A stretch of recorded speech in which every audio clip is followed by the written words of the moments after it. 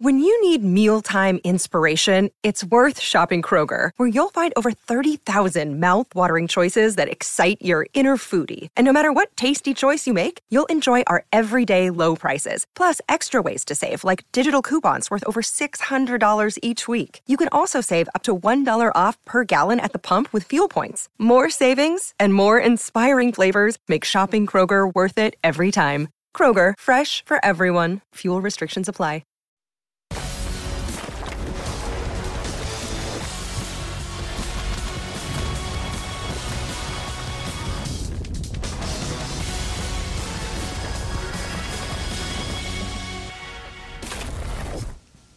Happy to have you with us for College Football Live. I'm Wendy Next with Sam Acho and Eddie Royal, and reunited.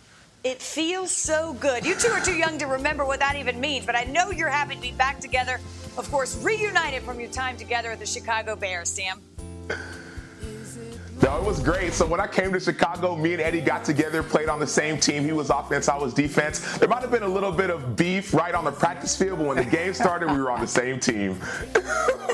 Yeah, just a little bit. Special teams, he was out there blocking for me. So I tell you, my guy, man, we're cool. Yeah. All right, Absolutely. all's well that ends well. How about those tunes to get us started, fellas? Listen, we'll have college football this weekend. Everybody's getting excited, so we're winding down the week now with some of our final conference previews. Here's a look at the Big 12 by the numbers.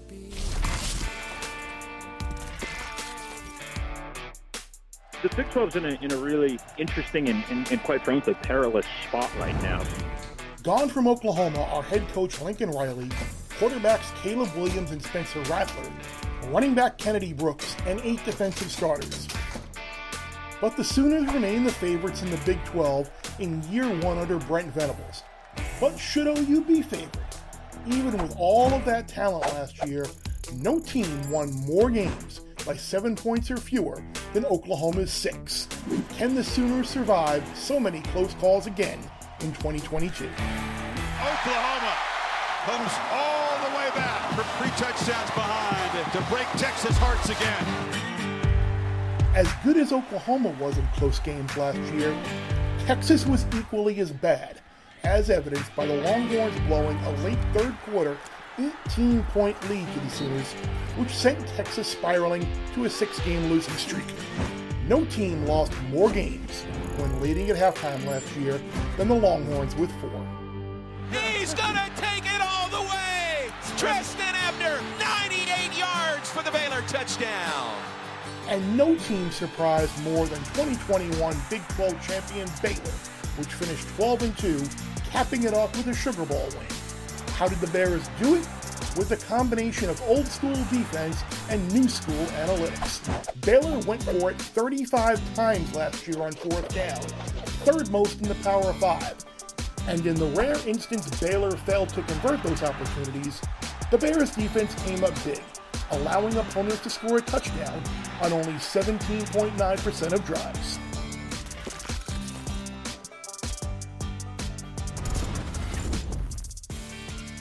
According to FPI, Texas is the favorite to win the Big 12. They haven't won a conference title since 2009 when someone named Sam Acho led the team in sacks. Despite all the changes at Oklahoma, the Sooners are the favorites according to odds makers at Caesars Sportsbook. So with that, I say, Sam, Texas, OU, or the field to win the Big 12. Yeah, I'll go the field, and more specifically, I'll go Baylor. I mean, why are we sleeping on the team that won the Big 12 last year? The team coached by Dave Aranda that was 2-7 in 2020, flipped it and went to 12-2, capped off with a Sugar Bowl win in 2021. They beat Oklahoma last year. They beat Texas last year. They beat Oklahoma State last year. They won the Big 12 last year. They're returning Blake Shapen, who not only is a quarterback who can run the ball, but he can pass the ball more efficiently than their quarterbacks of the past. And so for me, Dave Aranda has figured out the winning formula. Dominate on defense, be aggressive on offense. I think that formula will continue to win this year in the Big 12.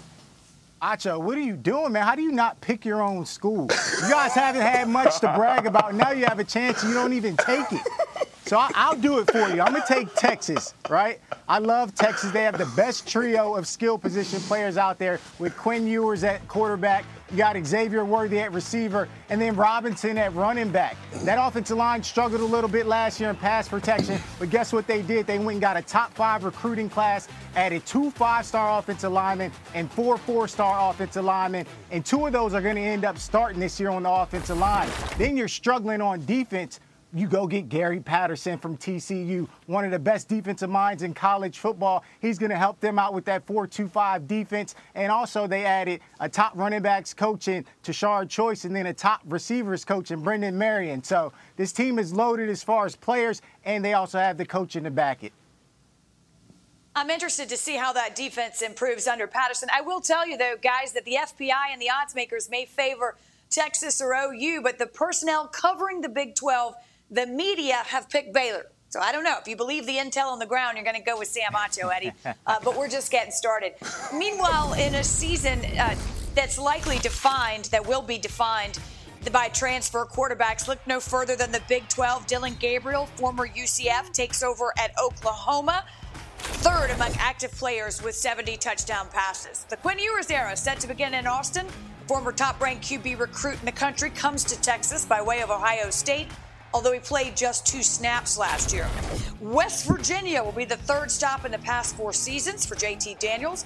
He battled injuries at both USC and Georgia, but gets a fresh start in Morganton for head coach Neil Brown.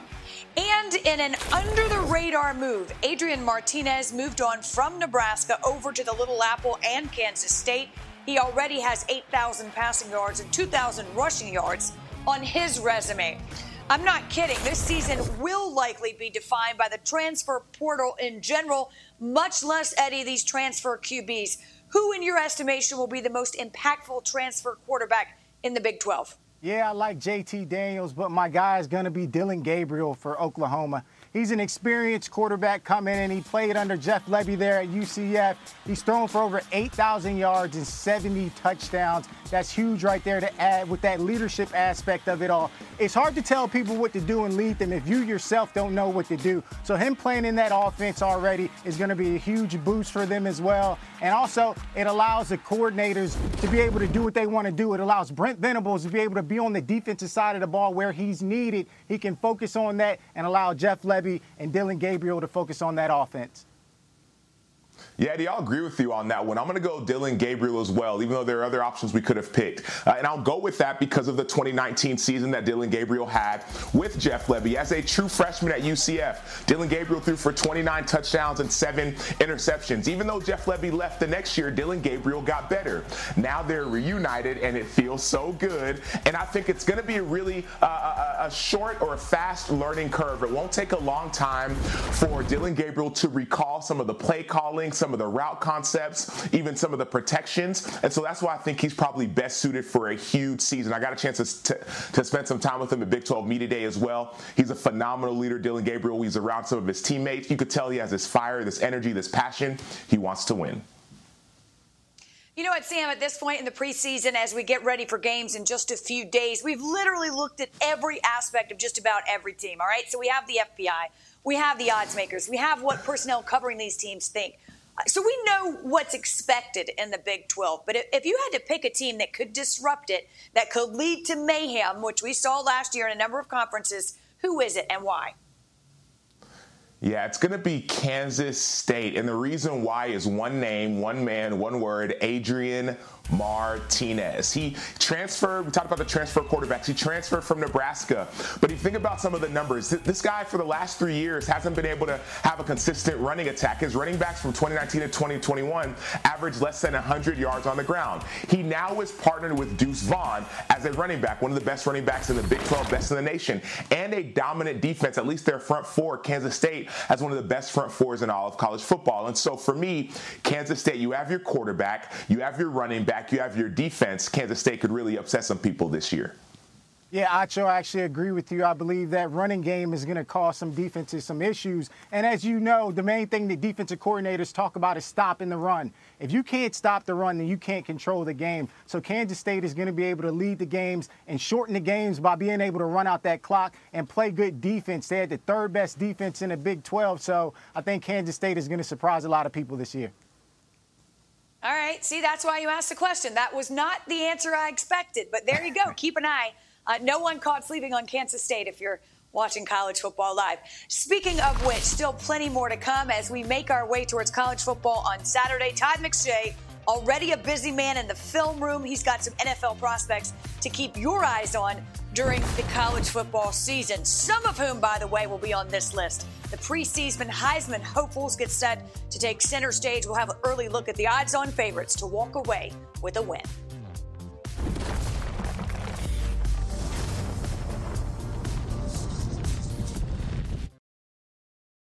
A leaked tape that led to one of the biggest scandals in sports and changed the NBA forever.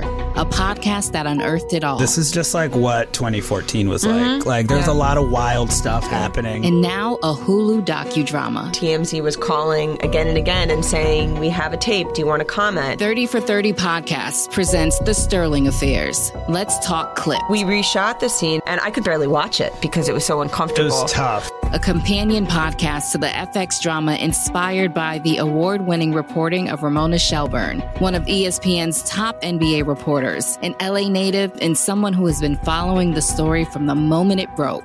Join Ramona as she sits down with the cast and crew of the show in spoiler-filled conversations and behind-the-scenes reaction to each episode. Man, this is crazy, but these people live these lives every day. Donald Sterling, this was his lifestyle for a long time. Listen to The Sterling Affairs. Let's talk clip wherever you get your podcasts. Why do we embrace this? Because it's freaking awesome. That's why. This is a huge game. My chain hitting like the King's back in his hometown when them wheels hit.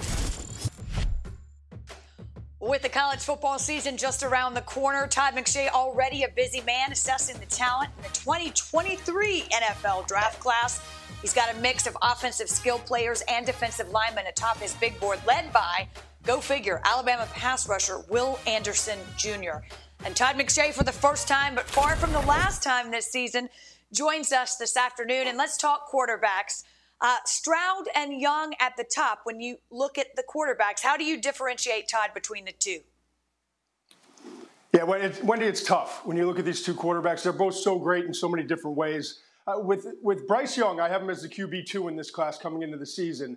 The thing that jumps out is he's so great processing, going from one read to the next. He's going to stand in that pocket, and he's going to beat you first with his mind. And then it's his unbelievable touch and timing as a passer. He's got all of that going for him, and he also protects the football so well. 47 touchdowns, just 7 interceptions a year ago.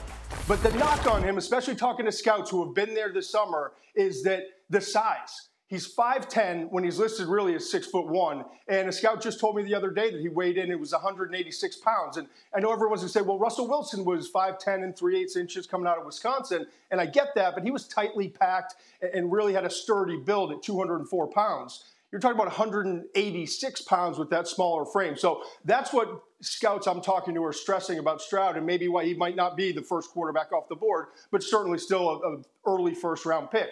When you talk about, Stroud now, that was with Bryce Young. With Stroud, he processes really quickly as well. I think if the size is an advantage for him, 6'3", 218 pounds. That's kind of the new prototype in today's NFL. So, yes, a little bit linear frame, but he's got room on that frame to grow.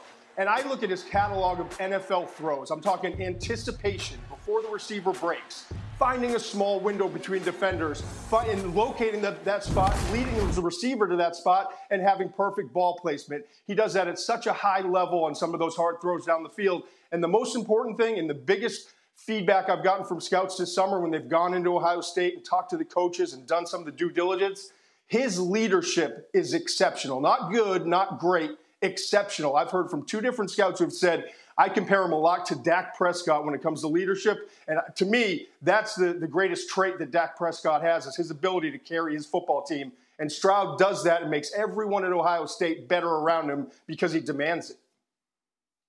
That will go a long way, and certainly a comparison he'd be pleased to hear. Todd, those two, as much as we'll talk about them, just part of this quarterback draft class as a whole. What else or who else stands out? Yeah, I just, you go back every year, there's a quarterback that seems to jump up in that final year of college, right? Kenny Pickett a year ago. We thought maybe 5th round going in 2 seasons ago, comes in and has a great season last year. Trey Lance 2 years ago. 3 years ago, we talked about Joe Burrow. Was he even going to get drafted? And then he has that phenomenal year at LSU.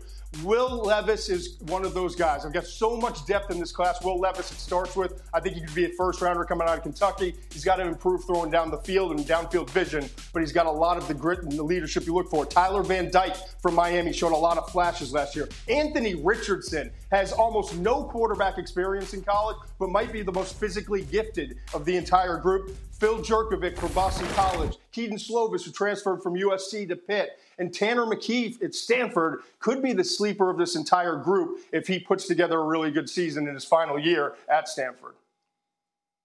Well, and to your point, look no further than Joe Burrow. Almost astounding what happened his senior season and what he's gone on to do from where he started at the preseason. Let's talk about pass catchers for just a minute, Todd, because you have 5 among your top 16 prospects for this draft. LSU's Kayshon Boutte leads that group. He missed most of last year with a leg injury. Last year's Biletnikoff Award winner Jordan Addison also on the list. He moved west from Pitt to USC during the offseason. We'll bring in our own resident wide receiver to get in on this discussion. Eddie's back with us. And Todd, we'd love to talk about a number of guys, but if you have to single out 1 or 2 when you're talking about pass catchers, who are you got your eye on? Yeah, you mentioned it, Kayshon Boutte, my number 1 wide receiver. And listen, he's coming off that injury. He had to have another ankle surgery, and certainly it's all about health with him. But when he was healthy, look at what he did. I mean, he was on pace to be the Biletnikoff winner last year. 6 games he played. At the end of the season, he was still the leading receiver for LSU with 508 receiving yards and 9 touchdowns. That's how impactful he was on that team that also struggled at quarterback and protecting the quarterback. Listen, I love Addison. I love Smith and Jigba. They're phenomenal college players and will be really good NFL players. If Boutte puts it together with how physical he is, how aggressive he is attacking the ball, Eddie, and also the extra twitch that I see in his game compared to the other guys, I think he's got a chance to be special. Now, Todd, I see 4 of your top 10 receivers are from the ACC. I got to talk to you about the placement, but I love that so far. The guy that I want to talk about is Zontavian Wicks from UVA. He's 6'2", 210 pounds, and what I loved about him, I saw him in person, was his releases. He's able to be quick at the line of scrimmage, but still strong enough to use his hands to get you off of him. At the top of the route, he's quick in and out of his breaks, creating separation. And then he can track the ball over his shoulder, as we're seeing right there. He averaged 21 yards per catch. So he's one of those guys who could do it all. He's well coached over at UVA by Marcus Hagan. So he's a guy that I would look forward to shooting up your board. Yeah, and it's not just the receivers. I know that upsets you a little bit, but what a great tight end class. There are 2 guys in the top 5 pass catchers in this group. Talking about Michael Mayer from Notre Dame, the baby Gronk, as we called him early in his career, and then Eric Gilbert. He might not even be the best and most productive tight end on Georgia's roster this year, but man, he is physically gifted. If he pulls it all together after a couple years of dealing with some issues, he's got a chance to be a star in the league. All right, fellas, thank you. Todd, buckle in. It's going to be a long season, hopefully a great one. We look forward to hearing from you often. Some of those names you heard Todd talk about likely mentioned tonight in the preseason Herbie Awards. Here's a bonus award ahead of tonight's show. If the idea of week 0 is to whet your appetite for the season, we've got something that will really make you hungry. The Herbie Awards handed out tonight. We've been doing this, 15 years or so, maybe close to 20 now. Reese Davis and Kirk Herbstreit here. And Kirk, we're going to have the show tonight, but let's give the people what they want. A bonus category that we won't see in the show, a precision passer. Give me the nominees. Well, first of all, this is a tough one to select. There's just so many experienced, talented quarterbacks, but I think we've got 3 outstanding ones. Start with C.J. Stroud at Ohio State. He stepped in for Justin Fields, and after a slow start, really became the guy and one of the best quarterbacks in the entire country. Has a boatload of talent around him to have another great year. And again, another guy, Bryce Young, stepped in for Mac Jones. A lot of pressure on him in Tuscaloosa. Leads the Crimson Tide to an SEC championship. Came close in a national title. Again, another guy that you expect to have a big year. And how about the ACC? Just loaded with quarterback experience. But I think Devin Leary of North Carolina State, I think Dave Doran's bunch have a chance to have a great year. And I think Devin Leary, with, again, the receivers and backs that he has to work with, has a chance as well to back up the 21 year where he played very well, maybe even be better in 22. The Herbie Award for Precision Passer goes to Ohio State quarterback C.J. Stroud. Hard to be much more precise. He set a Buckeye record with a 72% completion percentage. He was just on point all year. He really was. And keep in mind, he had a couple wide receivers that went on to play, Chris Olave and Garrett Wilson. Remember, they sat out in the Rose Bowl, and it was a big question about how would Stroud perform. And he had a couple young receivers, Marvin Harrison and Emeka Egbuka, who stepped up and did a really good job. Those two are back, along with Julian Fleming. So Ohio State, because of the way they recruit, they don't rebuild, they just reload. And not to mention TreVeyon Henderson behind him. So what are you going to do? Load up to stop Henderson and be one-on-one on the outside, or worry about the pass game and let Henderson kill you? So, and C.J. Stroud, I think, from talking to Ryan Day, one area, as a first-year starter, he wasn't necessarily a demonstrative leader. And I think now in this offseason, over the summer, they've really seen him take big steps in that area, which I think is an important part of his development. Well, putting up Rose Bowl records as he did, 573 yards, 6 touchdowns. That'll boost the old confidence, make you willing to speak up. We'll get you ready for the season. The Heisman Trophy preview show starts at 9 o'clock Eastern time, and then we'll be back with a complete list of the Herbies at 9:30 p.m. Eastern.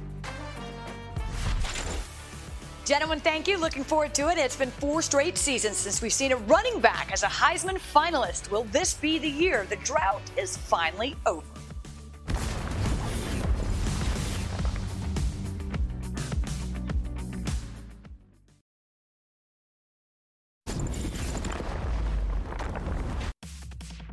This Heisman preview is brought to you by Nissan, premier partner of the Heisman Trophy.